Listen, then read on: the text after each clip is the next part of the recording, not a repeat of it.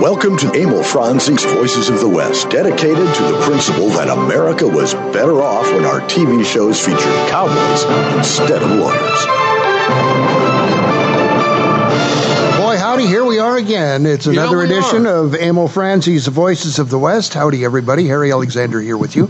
Bunker de France, the other side of the table. And that's where I am. Over on Los Angeles, in West Hollywood, it is our good friend Todd Roberts. Howdy, Todd. Howdy, Todd. He must be busy on the margarita that he's working on there. Well, we'll do the show without him. He's there someplace. Our guest today is bladesmith Jeff Mutz. Jeff, welcome to the program. Yes, indeed. Thanks for having me. Great to talk to you guys again. It's a pleasure. Got to meet Jeff when I was visiting Todd in Los Angeles. Yeah, I did. No, you just blew it off. No. You blew Jeff off. I did not. You just didn't pay any attention. Oh. But before we get into Bunker, don't start with me. Don't start with me, Bunker. Hey, I'm ready for you. Because you had the opportunity to come out. You blew Harry and I off of a weekend of bourbon and disregard of anything sensible. Bring it on, Bruni. And not to mention great Mexican food. And let me also let me go to a little bit serious of a note here. I come to you gentlemen today with a heavy heart because we lost our friend Steve Ellish on Monday. So the great cowboy long rider is up in the big round up in the sky. So I will just tell you that he should have been a guest on the show. I could never get him to do it, but I always told him, you definitely should be on the show. You're one of the founding members of SAS. And he also grew up with a mother who's basically in the 30s and the 40s was a stunt woman at Republic Pictures. Ooh, wow. For doing stunts for female era actresses and so on. But my favorite Steve Ellish story is that one day she was working and she said, "Now you just sit here, right here by our where we all hang out, all of us stunt people, male and female, and I'm going to leave you, but don't go wandering off, okay? Just sit here and don't cause any trouble." And he said, "Okay, Mom, no problem." So he goes wandering off, of course, as any 11, 12-year-old boy would do on a movie lot, and he started noticing that he always liked those knobs that were on the stick shifts on cars in the late 30s and 40s, and so. He found out when he knows when she's coming back, and so he gets back to where he's supposed to be waiting for her, and she looks at him and she says, "What is in your pants?" And he's like, "Well, nothing." And she's like, "No, what is in your pants?" And he's like, "Oh, there's nothing in my pants, Mom. Why do you ask?"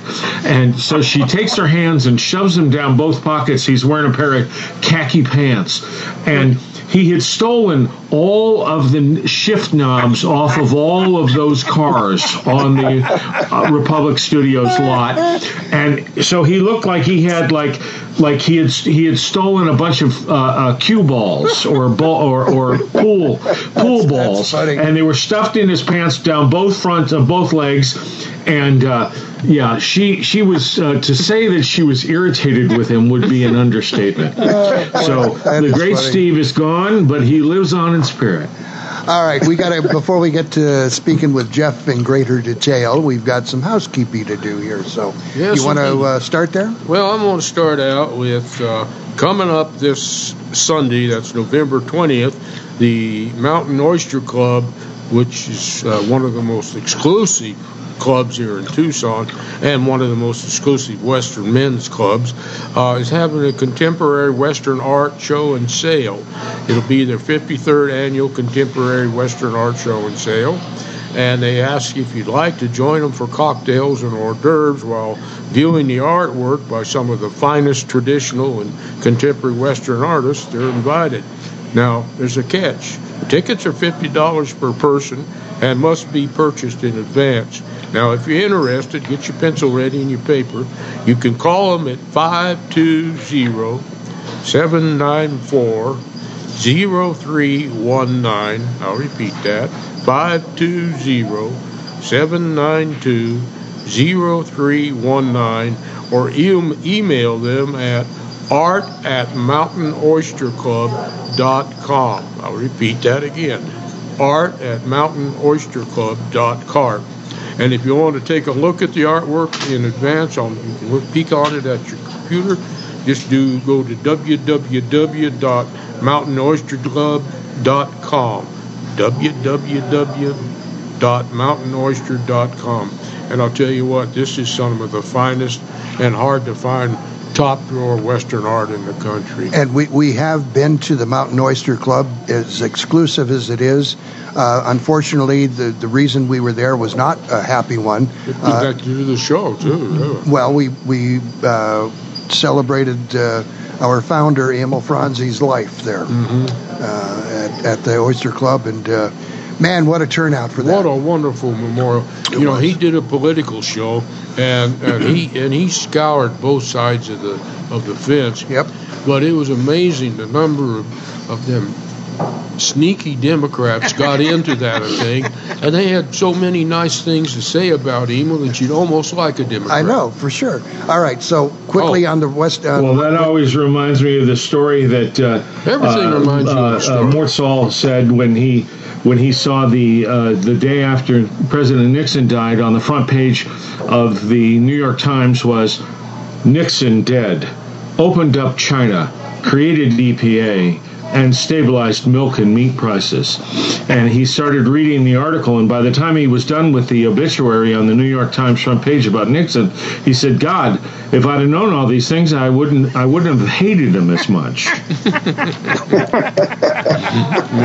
that's great. All right, something about the White Stallion. Well, I got to thinking, I come across this, which is where we stream. Yes, yeah, we're at the beautiful White Stallion Ranch here, just off of outside of Marana. And I read this piece and I thought, holidays are coming on. What a wonderful place to spend your holidays, Thanksgiving, Christmas, New Year's. I'm sure they might have a room left. Maybe. Or maybe a spot in the barn. But anyhow, I wanted to share this with you, and I'm just going to read it the way it was written because it's so well written. Adventure awaits at White Stallion Ranch.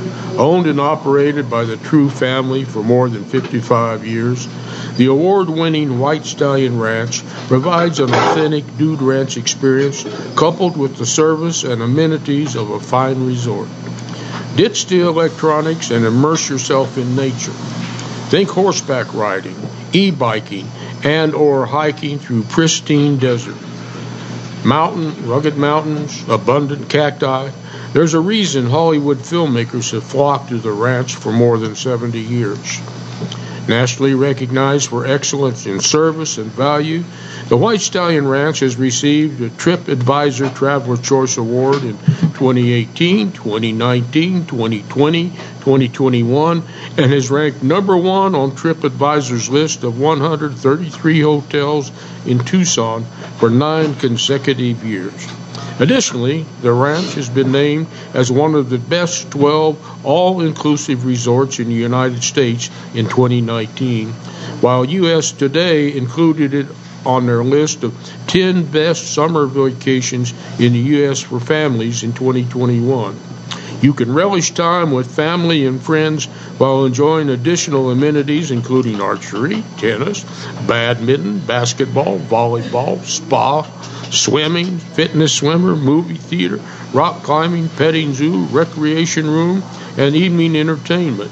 The ranch's green initiatives include recycling glass, plastic, cans, paper, cooking oil, and horseshoes. Used shoes become art projects for our guests, as well as selling manure for compost.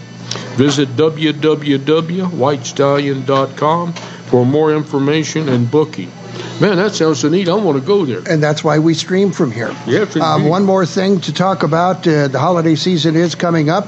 Out at the Mescal movie set, they're doing a 2-day event that combines shopping, some great food, and Christmas cheer to boot. Ooh. It's happening November 25 and 26, and that'll be from 9 to 3. They'll have tons of craft vendors, more than 40 on the table right now.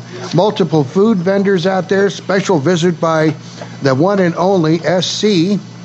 That would be Santa Claus. Oh, that guy, the fat guy. The fat guy. And they'll also have some Christmas music out there and tons of Western demonstrations.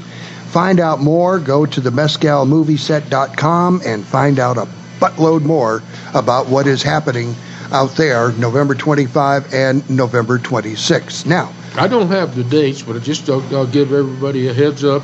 The White Stallion Ranch this year again is going to be having a cowboy Christmas. You mean Empire? Empire Ranch, yeah. Well, they're going to have a one of those ranches. Yeah. Both of them probably, but they're going to be having it sometime early in December, and we'll keep you posted on that one. All right. Now on to our guest, bladesmith Jeff Mutz.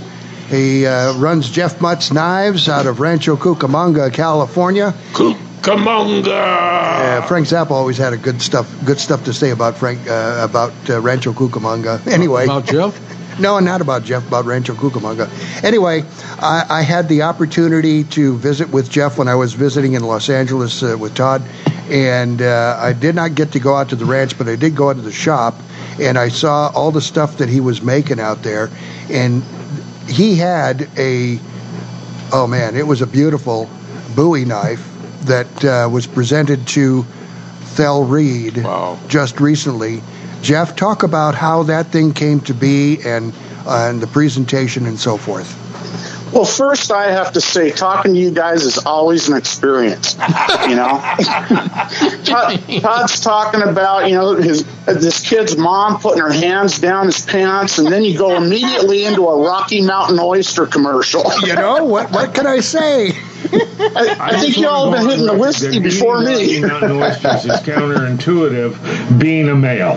But I've done it, but I'm not doing it again. Heineken near here will do it every time. But yes, we have been hitting the whiskey before you. It's quite a story, though. I've known Todd for a while. He's had me, repairing knives of his and other little trinkets and things, and we developed quite the friendship. And he approached me one day and said, I want you to make a knife for a friend of mine. And he said, you have complete artistic freedom. Oh. And, so I thought, oh, boy, you may not want to do that. So I hit him up a few weeks later and told him about a knife. I thought, he explained what Thel liked, what type of guy he is. And I hit him up and I said, I think I found a knife that, he might be interested in. And funny thing is, I'd seen this knife, read about it and stuff, and turned out it was the Joe Musso Bowie, which I didn't know about, and I had just seen pictures of this knife, and I hit Todd up, and funny thing is, he says, well, I know Joe Musso, and so I thought, well, this is the knife I'd like to make him, and turned out it was the same knife that was in the, I believe it was 2001 Alamo movie, and a friend of mine, Tony Swatton in Burbank, made the knives for that movie. And so it just, there seemed to be a lot of different links to this knife, that were coming out.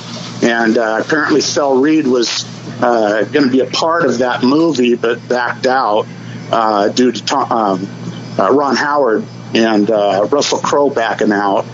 And so he didn't do it, but there were so many links, it just seemed right. So I built this thing, and it was over a year before we could hook up with Thel and I could actually present it to him. That's because he was out of country most of the time.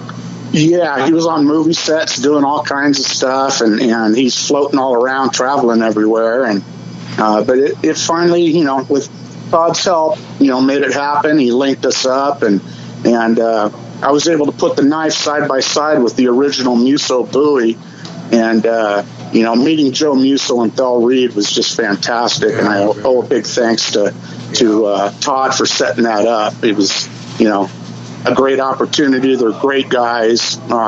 They've made their mark in the world, that's for sure. And I was proud to be able to sit there and, talk with them and now call them my friends. So now on the Musso Bowie knife, which I have seen, we got to do our show over at Joe's house. What a trip that was, man. The most enjoyable and most memorable, one of the most memorable shows I've done. On his knife, and I've seen on a couple of others, there's a brass strip along the spine. Yes. And we see in other photos and such a lack of a brass strip. What's the deal with the brass strip? The brass strip is what they call a blade catcher. Of course, you have the blade, which is hardened steel. The brass is very soft, so it deadens the blow. Okay. So when you're knife fighting, if your opponent were to hit the back of that blade, if you were, defending yourself in a defensive position, and it were to hit the back of that blade, it could bounce and come back and hit you in the hand. So that brass strip on there was to deaden the blow and kind of catch the edge of the blade so that it didn't bounce or couldn't slide. That way it didn't get past the guard and bounce over it and cut your hand. So is that something that was on the original Bowie knife? We really don't know. I assume you're talking about the original Jim Bowie knife that's lost to history. Yes. Unfortunately, we will never know exactly what that knife was. There's a lot of speculation.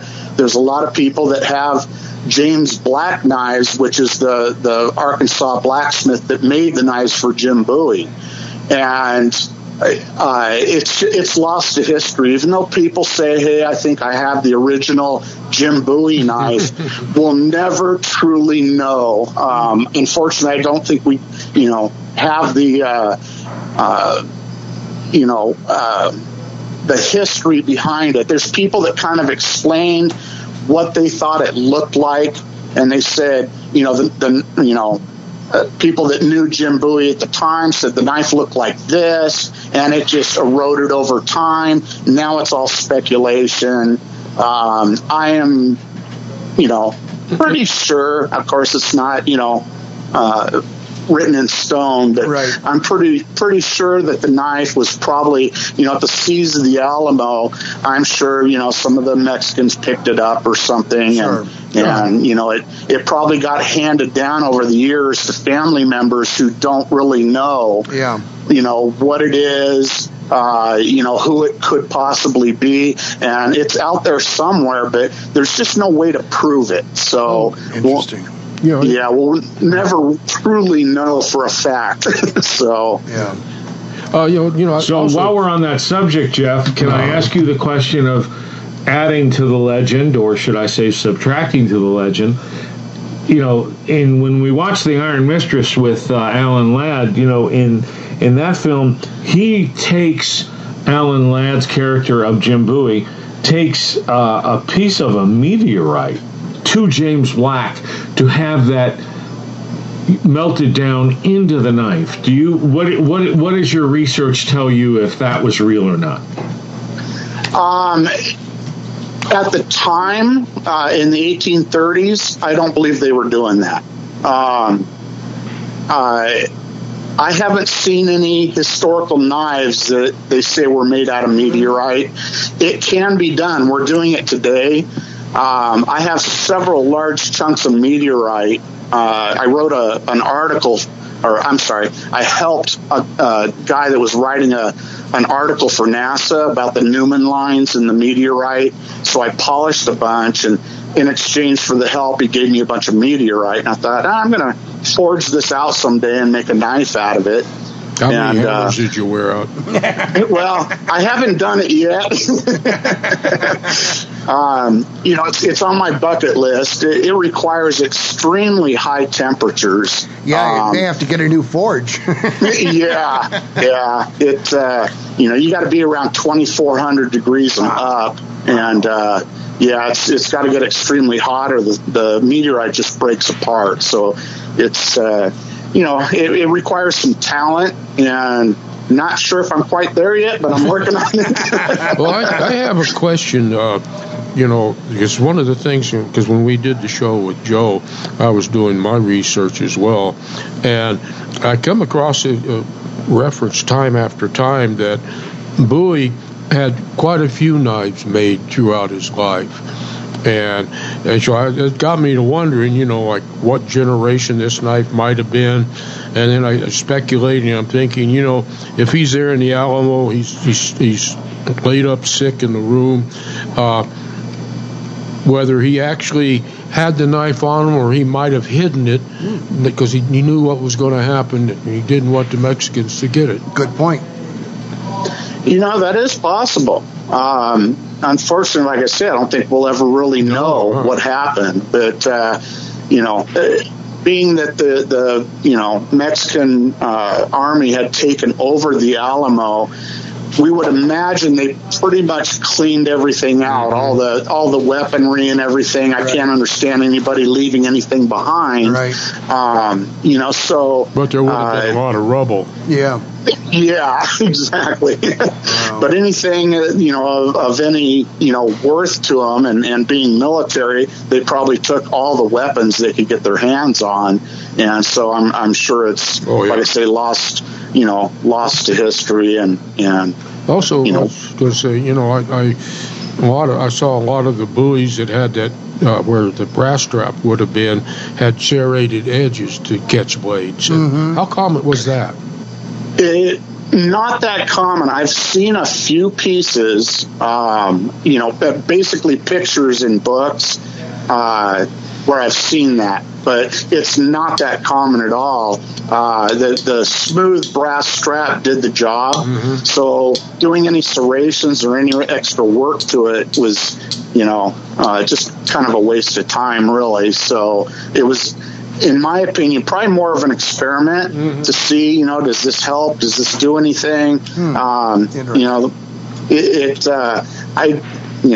too sure about the time, but maybe if they had a piece of flint, they might have done, experimented trying to strike flint to light fires, but that wouldn't work on brass. So it would only work on a hard, high carbon piece of steel. So it might have been an experiment. I don't know. But it definitely didn't offer anything over just a smooth brass strip. So, all right, we got to do our first commercial break. We're talking with We're talking with Jeff Mutz of Rancho Cucamonga, California. Master Bladesmith. We'll be back on Emil Franzi's Voices West after this. The land of cattle, copper, and cowboys. It's also the true West, where a large number of Westerns were filmed. For your next vacation, come out to where Wyatt Earp made a name for himself as a highly respected sheriff. Stay where Jimmy Stewart filmed Winchester 73. That would be the White Stallion Ranch. Situated in the mountains just northwest of Tucson, the White Stallion Ranch is an award-winning dude ranch with 43 guest rooms and the Hacienda. That's a 5-bedroom, 3-bathroom home, perfect for larger families, family reunions, and girlfriend getaways. Every guest room has a private patio with views of the cactus gardens, mountains, or corrals. Generous floor plans offer sunny, comfortable rooms, but you won't want to stay in your room. Outdoor activities are plentiful at the White Stallion Ranch. Horseback riding, hiking, shooting, archery, rock climbing, e-biking, and a weekly ranch rodeo are among the numerous activities that you'll enjoy on your ranch vacation. Go Western for your next getaway. The White Stallion Ranch. Book your vacation now online at whitestallionranch.com or call 520-297-0252. Are you looking for a smart way to invest your hard-earned dollars? Look no further than Wilkinson Wealth Management. This is an investment firm that works for you based on your expectations, not what the stock market says. This is a firm that wants you as a client, not just as a customer. This is a firm that lets you design a portfolio for when you need it. It's a new name, but the same great service you've come to expect. Miss Wilkinson is now Wilkinson Wealth Management, 7411 East Tanque Verde in Tucson, 520-777-1911. Watch Old West silent movies anytime at voicesofthewest.net. America, let me tell you about Sergeant Greg Anderson. Served 2 tours in Afghanistan, Bronze Star and Purple Heart recipient, and unemployed. The unemployment rate among transitioning service members is unacceptably high, much higher than the general population. Veterans are a proven commodity. They're mature, reliable, and hardworking. They deserve a chance to get back to work after serving their country. Do you really want to honor a veteran? Hire one. Go to legion.org/honor veterans to find out how you can help. All right, listeners, you like Westerns, right? You're darn too. I mean, you do listen to this program. So you want a chance to tell the rest of the world which Westerns you think are the best? I'm always ready to back up whatever I say. Here's how. Email us your picks for your top 5 Westerns. Tell us why you think those 5 are the best cowboy movies. You got any more you want to say on the subject? Each month, we'll pick one entry and offer you the chance to talk about your choices as a guest on our live stream and resulting podcast of the Voices of the West program. Pretty simple, right? We want to hear from you. But we have our men scouring the valley. Email your list to Best Westerns, voicesofthewest@gmail.com. I guess that's all we need to hear. Keep your hands on the desk, Gorman. I thought I told you to stay out of town. Listen, you 3. I don't mind being ambushed. Sometimes I think it's fun. But I don't think it's fun when there's a lady along. This is the Voices of the West.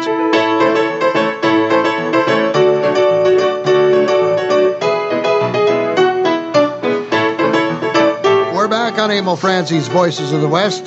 Get a beer up at the bar and join us. Isn't that in the henchman's handbook? It is. You never hold up a guy if he's got a lady wrong. That is in the henchman's handbook. That's It what I is. thought. It is. Harry Alexander, Bunker de France, and Todd Roberts with you. Our guest is Jeff Mutz of Jeff Mutz Knives in Rancho Cucamonga, California. We've been talking about the Bowie knife, and Jeff made a Bowie knife very similar. We'll call it the Joe Musso knife, I guess. Musso Bowie. The Musso Bowie for Ethel Reed, and I've seen them both, and oh my God, Beauty. Just a work of art. And I was trying to figure out how in the world I could distract him so I could take one home with me. Oh, okay. Hey, Jeff. But that didn't happen. I got a. This is a question that I really no matter what else we say in this show, this is what I want to know most. Is it true that Todd is really hard on knives and that's why he has to keep bringing them to you?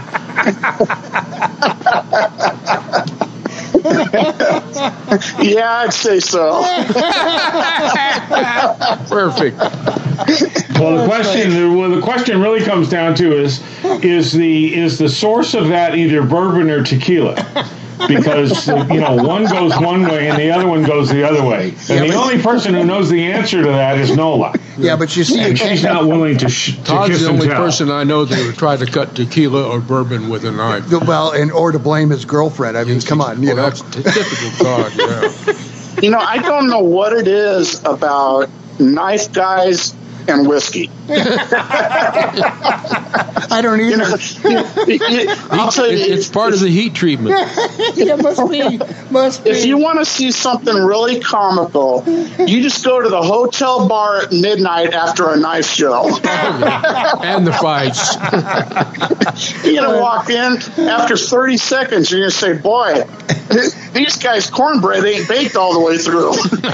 Either that or you bring a gun with you. I mean, I was just thinking, could you imagine there's this beautiful oak bar after the convention, everybody's got their initials carved. Yeah, right. Yeah. Jeff, let's get some history on you. How long have you been doing this type of work as a bladesmith? Oh, boy. I've been in the knives, since I was probably about 7 years old. Wow. Nice. Yeah, kind of a funny story. I was across the road at my best friend's house growing up. I was about 7, and he brought out a cigar box full of pocket knives. And I'd never seen a pocket knife in my life, even though all my grandfathers carried them. Never really seen one. Right. And, man, we were opening up all the blades and, the different handle materials and everything, and I was just mesmerized. And I go running across the street back home, and Mom, I want a pocket knife. No. And I just, man, my jaw dropped, my heart was broken, Yeah. And, but my grandfather, he gave me his pocket knife. It was a 2-blade jackknife. Oh, God. And boy, my mom wasn't happy about that, but he says, hey, I'm your father. There's nothing you can do about it. Yeah, right. Well, isn't it true that your true passion is the pocket knife? Yeah. I'm the old school slip joint is what they call it now, which is your grandfather's pocket knife. It's a single or multi blades. Yeah, it slides on a back spring. Today they have flippers. Different mechanisms that open them and stuff. But the old school pocket knife you think of that your grandfather would carry. That's kind of my passion. My son Dylan, I got him hooked on him when he was a little boy, and between the two of us, we have over 400 knives. Good grief! Yeah. Well, tell us God about bless this my wife. My wife Terry, man, this house is filled with knives and guns, and I just love. I love her to death. She really doesn't complain. Any other wife would, get this out of my house, but she really doesn't complain. I love her to death. Does she have her own pocket knife? I've made her a lot of knives that. Like she carried in her desk at work and stuff, and more letter openers and things like that. That's kind of what got me started. Was I had made her a letter opener to take to work, and all of her bosses, high-end deep pocket guys saw it and said, "Oh my God, I got to have one of those. That's beautiful." And so that's kind of what got me going in the making knives. Even though when I was a kid. I collected them, I sharpened them, I might replace a handle or something here and there, but 1998 I made my first knife completely from scratch, heat treated it, and just created this business. I started making custom knives on the side, and eventually ended up opening up a heat treating business. Now I heat treat knives for custom makers all over the United States. And heat treating seems to be kind of a separate type of thing. You can make a custom knife, but some people consider the heat treating a different process, and they want to send it to somebody that really knows the steels, knows what to do, and so I've created quite the business. Interesting. Yeah, I was buying knife making materials from a local place called True Grit. Right. They're an abrasive place. And they sell knife-making supplies, and I befriended the two owners there. It's a father and son, and it just worked out where eventually we, got along so well that they built me a shop in the back, and so that I could, help answer technical questions and stuff for their customers, and I just thought I was back there making my knives, and I thought this is ridiculous, firing up these ovens every day for a few blades for my own purpose. I said, hey, let's open up the business and, advertise we do heat treating, and then it just boomed. So interesting. Heat treating. Any idea why that has become such a specialty? These days, I'd say Forged in Fire, the television show. Yeah. Okay. Very, very popular. Several years back, when it first started, we had tons of young kids coming in saying, I want to make a knife. And so I started teaching classes and showing them how to do it. And it's a great show. Forged in Fire is a great show, but there's a lot of stuff that they don't explain. Right. And so, and you can watch it, but you can't ask questions. So, for the kids that don't understand why, or, hey, this is going wrong, how do I fix it? They needed somebody that could show that. And so it seemed to work out where I could teach them and tell them, the do's and don'ts and how to fix something that's going wrong. And it boomed the business. True Grit's business just exploded after Forged in Fire came out. That is cool. Yeah. So it's so funny. Knives played a big part of. I worked in the as a stuntman for a little over 30 years. And I used to, when I was not doing anything, I'd sit around and sharpen my knife. And over time, guys on the crew would come by and they'd just hand you a knife, wouldn't say anything. So I'd sharpen, and it became kind of a trademark. I'd be able to, at the end of the day, I might have 9 knives, trying to find who they belong to. Wow. But I love doing it. I love sharpening knives. All right, we're going to take our next commercial break here. We're talking with bladesmith Jeff Mutz of Jeff Mutz Knives, Rancho Cucamonga, California. We'll be back after these important messages. Stay tuned. Can you even imagine switching back to pen and paper to run your business? Every year, we become more and more dependent upon our technology. If your network is not set up properly, you're just one click or one email away from losing data critical to your operation. Arizona Computer Guru offers a host of services to prevent and protect you from disaster. From online backup services to email filtering to fully managed network services, Arizona Computer Guru is here to keep your network secure, your data safe, and your budget in the black. To schedule your free consultation, call 304-8300. The Tucson Trap and Ski Club dates from 1948 and is now at 7800 West Old Ajo Highway. The club owns 80 acres and leases 300 more from Pima County that supports 50 trap fields, 15 skeet fields, 2 5-stand fields, 2 sporting clays courses with 12 stations each, a 9,000 square foot clubhouse, 200 full-service RV hookups for members, and free Wi-Fi. This expansive facility gives enough room to host major national and international events annually, bringing thousands of people to the community. Check it out at TucsonTrapandSki.com. You've got some cattle you want rustled, but don't have enough henchmen of your own to do the job. Little lady up the road a piece won't strike a deal with you about water rights. You out there! Come one step near and old Bess here'll spit right in your eye. So you need to strike your own deal, but you need the right henchman to do the job. The stage is hauling a Wells Fargo box loaded with gold.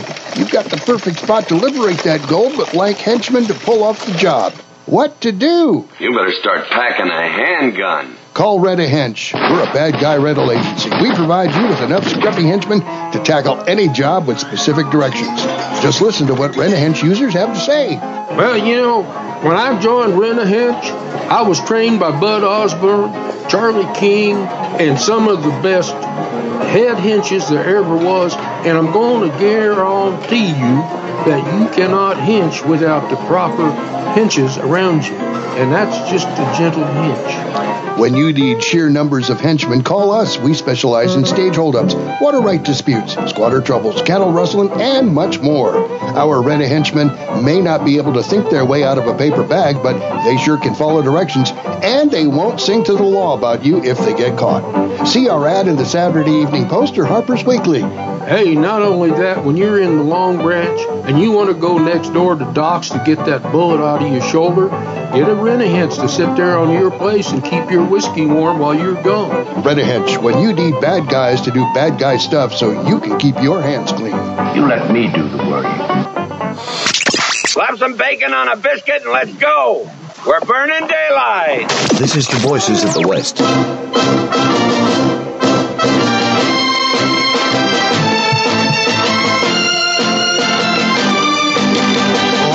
On Emil Franzi's Voices of the West, Harry Alexander, Bunker de France, Todd Roberts. Our guest is Jeff Mutz, J. Mutz Knives, Rancho Cucamonga, California. I like them slap biscuits. Slapping some biscuits, man. Jeff, we play this, the High Chaparral theme because de France here was in 52 of those as a stunt man, and God knows what else he did there, but all unmentionable. Anyway, it works for me. Yeah, for sure. Anyway, it was one of a great Western theme and one of the best Westerns ever on television. Well, yes. we kind of want to wander through the process of making a knife.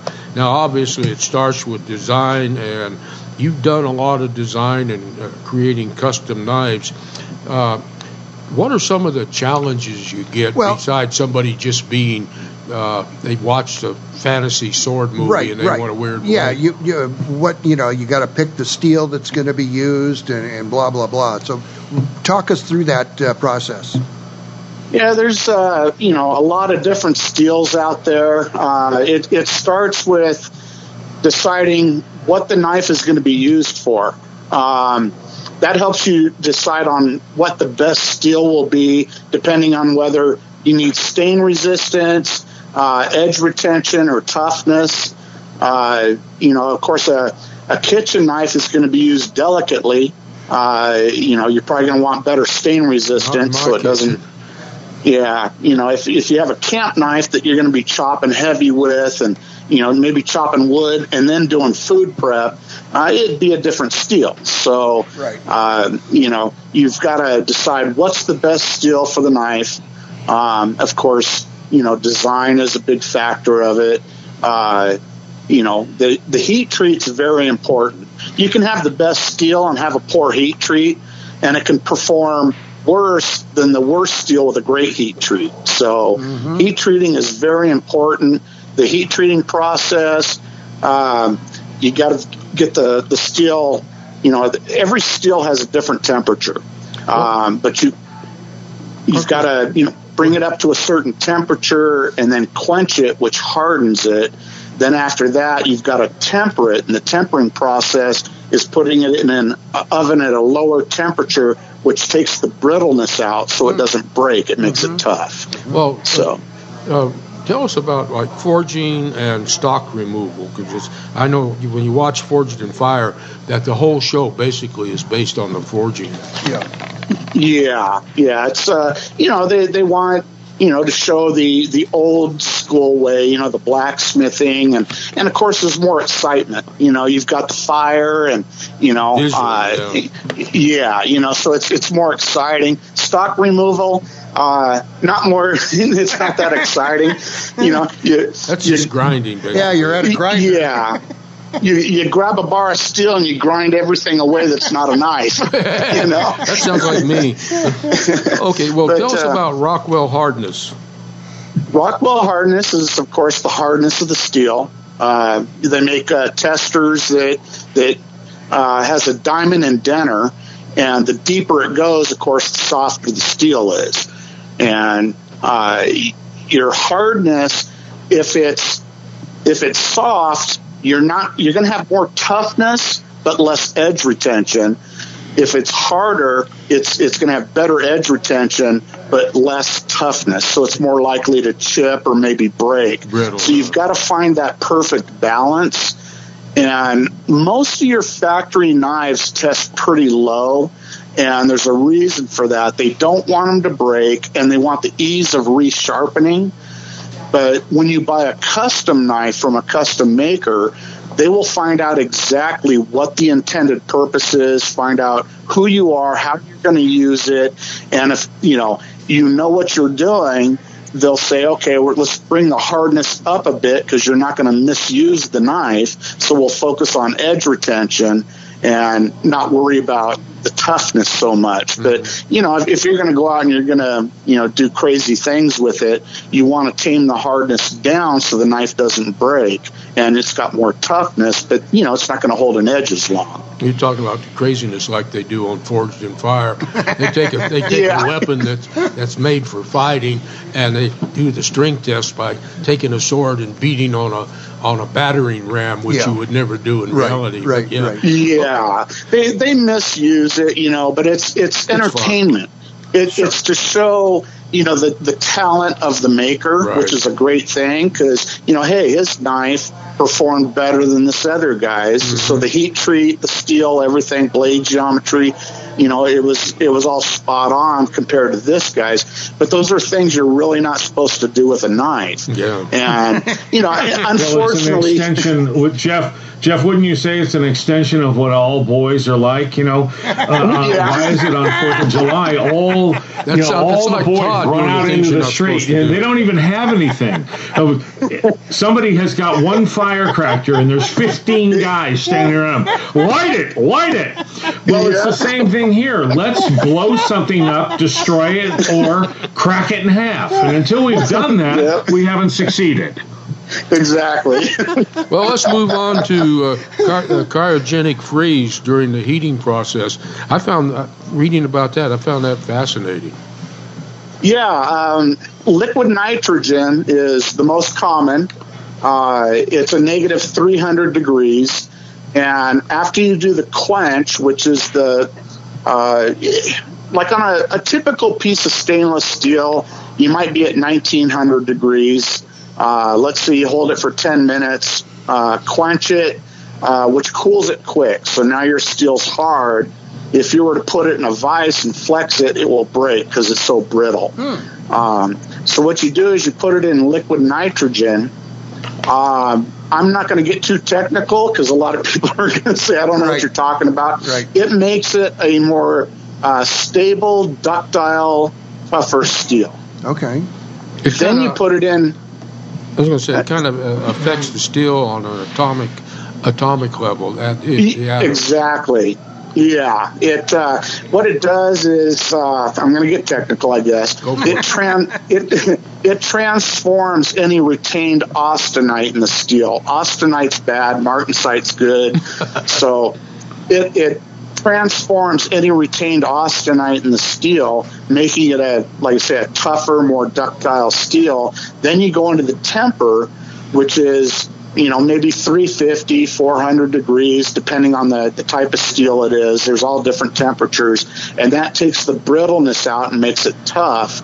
And it works on all steels, but it's more beneficial on stainless steels. Now, when the knife has been completed, it goes to the customer. Customer uses said knife, and then said knife, after a couple of years, needs to have an edge put back onto it.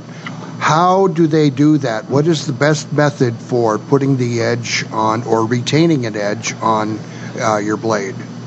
They make all kinds of machines out there today for sharpening. One that comes to mind is the Wicked Edge. I found the easiest way for me to sharpen is with a belt grinder. I've got a Burr King. It's a 2x72, which is the belt size. And I usually go to a 400 grit and go right to leather, which strops the wire edge off, the burr off of the steel, and it just shaves hair. Now, for those of us who don't have the kind of coinage that you're talking about there for that kind of machine, the stone. Whetstones, yeah. Whetstone, dry stone process for that. Yeah. Whetstones work great. The biggest thing is you're going to spend a lot more time, because with some of these steels that we have today, once they're heat treated, they are so tough they're almost non-machinable. They're very, very tough to wear away. Interesting. And a lot of people say, I can't get an edge on this. It's not that they can't, it's that they didn't spend the time. If you have an old high carbon blade, a steel from years ago, and you take it to a stone, you're going to put an edge on it pretty quick.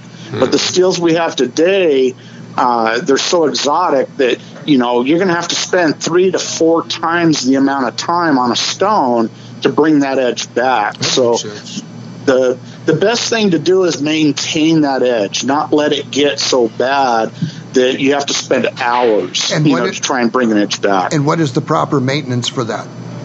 Like kitchen knives, people use butcher steels, which is a great way to just every day hitting it, on a butcher steel to maintain the edge so it doesn't get dull.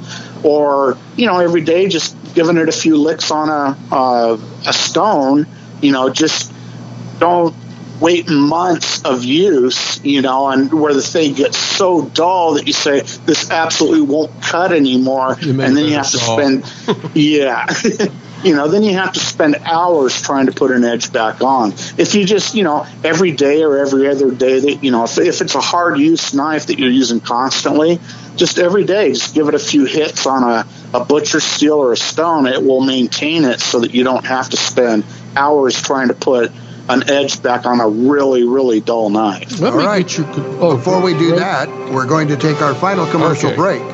Here on Abel Franzi's Voices of the West, Jeff Mutz is our guest. We'll be back after this.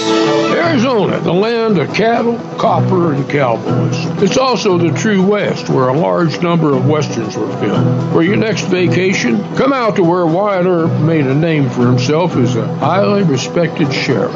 Stay where Jimmy Stewart filmed Winchester 73. That would be the White Stallion Ranch. Situated in the mountains just northwest of Tucson, the White Stallion Ranch is an award-winning dude ranch with 43 guest rooms and the Hacienda.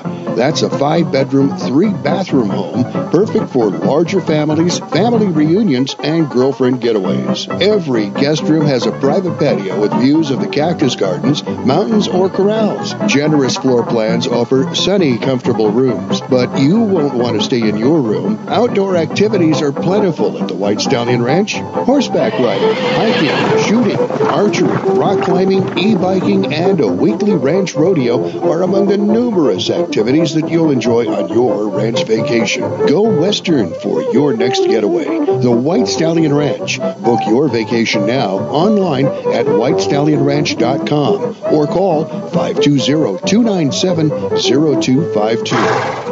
Are you looking for a smart way to invest your hard-earned dollars? Look no further than Wilkinson Wealth Management. This is an investment firm that works for you based on your expectations, not what the stock market says. This is a firm that wants you as a client, not just as a customer. This is a firm that lets you design a portfolio for when you need it. It's a new name, but the same great service you've come to expect. I Miss Wilkinson is now Wilkinson Wealth Management, 7411 East Tankerverde in Tucson, 520-777-1911. Read classic Western comics anytime at voicesofthewest.net. Hello, I'm Mr. Red. No doubt you've heard about rescue groups for dogs and cats. But did you know there's a rescue group for horses? That's right, it's called Horse It Around Rescue. Founders Steve Boyce and Teresa Worrell are helping out all those equine victims of neglect and cruelty by giving them a place to restore their health and wellness. And Horse It Around provides a nurturing and natural environment where horses can be horses, so they can be adopted out into forever homes. More than 120 horses, mules, and donkeys have been adopted out, but like everything else, it costs money to run the project. Horse It Around is a 501c3 nonprofit located in southeast Arizona. Your tax-deductible donations to Horse It Around will go a long way so those horses can be horses. Check out the website, horseitaroundrescue.org. Make a difference in a horse's life. That's horseitaroundrescue.org. As we recognize the service of America's men and women in uniform, let's also honor the families who sacrifice so much every day. Military families endure frequent deployments and separations. They carry on while their loved ones are sent into harm's way and wait patiently for their safe return. If you really want to honor a veteran, look for ways to support their families and thank them for their sacrifices. Go to legion.org/honor veterans to find out how you can help. All right, listeners, you like Westerns, right? You do listen to this program. So you want a chance to tell the rest of the world which Westerns you think are the best? I'm always ready to back up whatever I say. Here's how. Email us your picks for your top 5 Westerns. Tell us why you think those 5 are the best cowboy movies. You got any more you want to say on the subject? Each month, we'll pick one entry and offer you the chance to talk about your choices as a guest on our live stream and resulting podcast of the Voices of the West program. Pretty simple, right? We want to hear from you. But we have our men scouring the valley. Email your list to Best Westerns, voicesofthewest@gmail.com. I guess that's all we need to hear. You know what you've done? Yeah, punted a polecat. And don't force me to make it 2. You've shut an officer of the law. I'm gambling on him not being an officer. You've overplayed your hand. Now get out, quick. Give me those papers. I'm keeping them. Come on, you're cluttering up the trail. Move! This is the Voices of the West.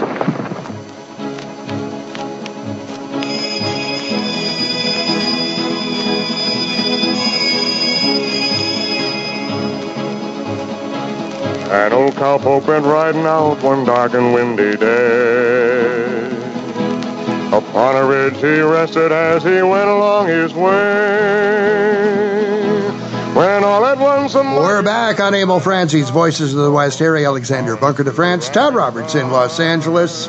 you can't get much better than the original there, huh? Oh, yeah, you can if it's Tex Ritter. Well, come on. It's Von Monroe, man. Oh, I know. I know he didn't write the song. Okay, enough margaritas. Exactly. I know he didn't write the song, but that's okay. You know, Jeff Mutz is our guest. He is a master bladesmith. Jeff Mutz Knives, Rancho Cucamonga, California. His website, jmutsknives.com. Check him out. He's got bunches of really cool stuff on his website. And you get in contact with him. I'll bet he'll make one for you, too. You know, I want to saddle up and ride back into the past for a moment here. When I was a little squirt over in New Mexico, I used to just worship all the old-time cowboys, and there was a bunch of them around there. And all of them carried pocket knives. And the pocket knife that was most popular among all of them, because I had to get me one, was the Boker or Tree brand pocket knives. Jeff, what do you think of the old Boker Tree brands? Great knife. Yeah, they made some great patterns. I think probably the most popular pattern today is the Trapper. It has a clip point blade and a spade blade. I think that's the most highly collected blade of all the manufacturers, really. Very, very popular. Boker's a great brand. I've got several in my collection, and they really knew what they were doing back in the day. I'll tell you, they got the heat treating right, and of course they didn't have the steels that we have today. Boker's still making knives, but the ones I have are older models from back in the day. I like the old stuff, I'm not too into the newer stuff. So here's kind of a cowboy urchin legend about that stuff. I had one of the old guys that I used to run with, Bud Stout. He told me, he says, when you get one of those new knives, what you do is you open it up and you throw it up on the roof and let it sit there for a few months. Then you take it down, dunk it in oil so you can get it working, and that's when you sharpen it. Yeah. There's something to be said about Break that. it in. Yeah. Something to be said I've about got that. a question here for you, because I was looking at some of the pocket knives you made. Oh, God, such beauties. But I ran across one I'd never saw before, never heard of, and it blew me away, the ring opener. Yeah. Oh, that's been lost over the years. Wonder why. The ring opener was actually that was made years ago for boys and women that lacked the strength to open a knife with a nail nick, which is that little half moon nick in the blade. Sometimes the back springs were so strong that they had a hard time opening the knife, and maybe they didn't have the pinch grip they needed, so they put that little they ended up putting a ring on there to make it easier to open. And funny story, I was at a knife show, and I had a bunch of ring openers on my table, and it really amazed me, because I had all kinds of knife guys, collectors and stuff, coming by, and you put a saddle ring on the knife, looks like an old Winchester, is this a key ring knife? Is that for putting your key ring on? And Red Ryder's not pocket knife. Yeah. I had this little old lady, I swear she must have been in her late 80s, and she came by and she looked at my table and she goes, "Can I see your ring opener?" And I was like, "Oh my God, how do you know what that is?" Right, And she held up her hands, and she had these long fingernails, and she said, "Oh, my husband bought me one so I can open it," Nice. so she knew exactly what it was. But all these knife collectors, these guys that have been around knives forever, didn't know what it was, and it absolutely amazed me. But so cool. yeah, it's kind of been lost, but the ring opener is kind of an interesting piece. So it's a part of our American history. So another interesting is the cotton sampler jackknife. That kind of blew me away too. Yeah. Yeah, the cotton sampler, of course, was for testing cotton. The blade was designed specifically for cutting swabs of cotton out of bales. to test for density and moisture. Of course, everything was done by weight. So if there was a lot of moisture to the cotton, they were going to pay more than what the cotton was worth. So they would, take a little cut out of it and test it for density and moisture. And as technology came around, we didn't really have a need for that knife anymore, and it became a trapper's favorite. People that trap small game, they found it to be the perfect knife for skinning small game, so it became more of a trapper's favorite, and now it's kind of fallen off the face of the earth. But I like to keep those old patterns alive, and I have several customers that collect, just particular patterns of knives and continue to order knives from me in those patterns. Well, Jeff, I hate to cut in, but we're out of time. Harry gave me the rounding finger there. We're unfortunately plumb out of time here. Jeff, J Mutz, where is it? jmutsknives.com. Visit the website. Get in touch with Jeff. He'll do a good deal. Look at his knives. Look at his deal. Look at his stuff, man. Whoa. And he'll quote you a good price on whatever you want to have made. And I reckon he could probably make just about anything. And if he can't, he'll more than not likely tell you. Jeff, thank you so much for being with us. We really appreciate it. Stay on the line. Always a pleasure. All right, don't ring off. I want to have a word at you before we ring off here. Next time we get together on Emil Franzi's Voices of the West, we got a goodie for you. We're going to go gold mining. Todd Bracken, gold miner. Right here on Emil Franzi's Voices of the West. 78, 79, 80 O's, you cut-ups. So long, everybody.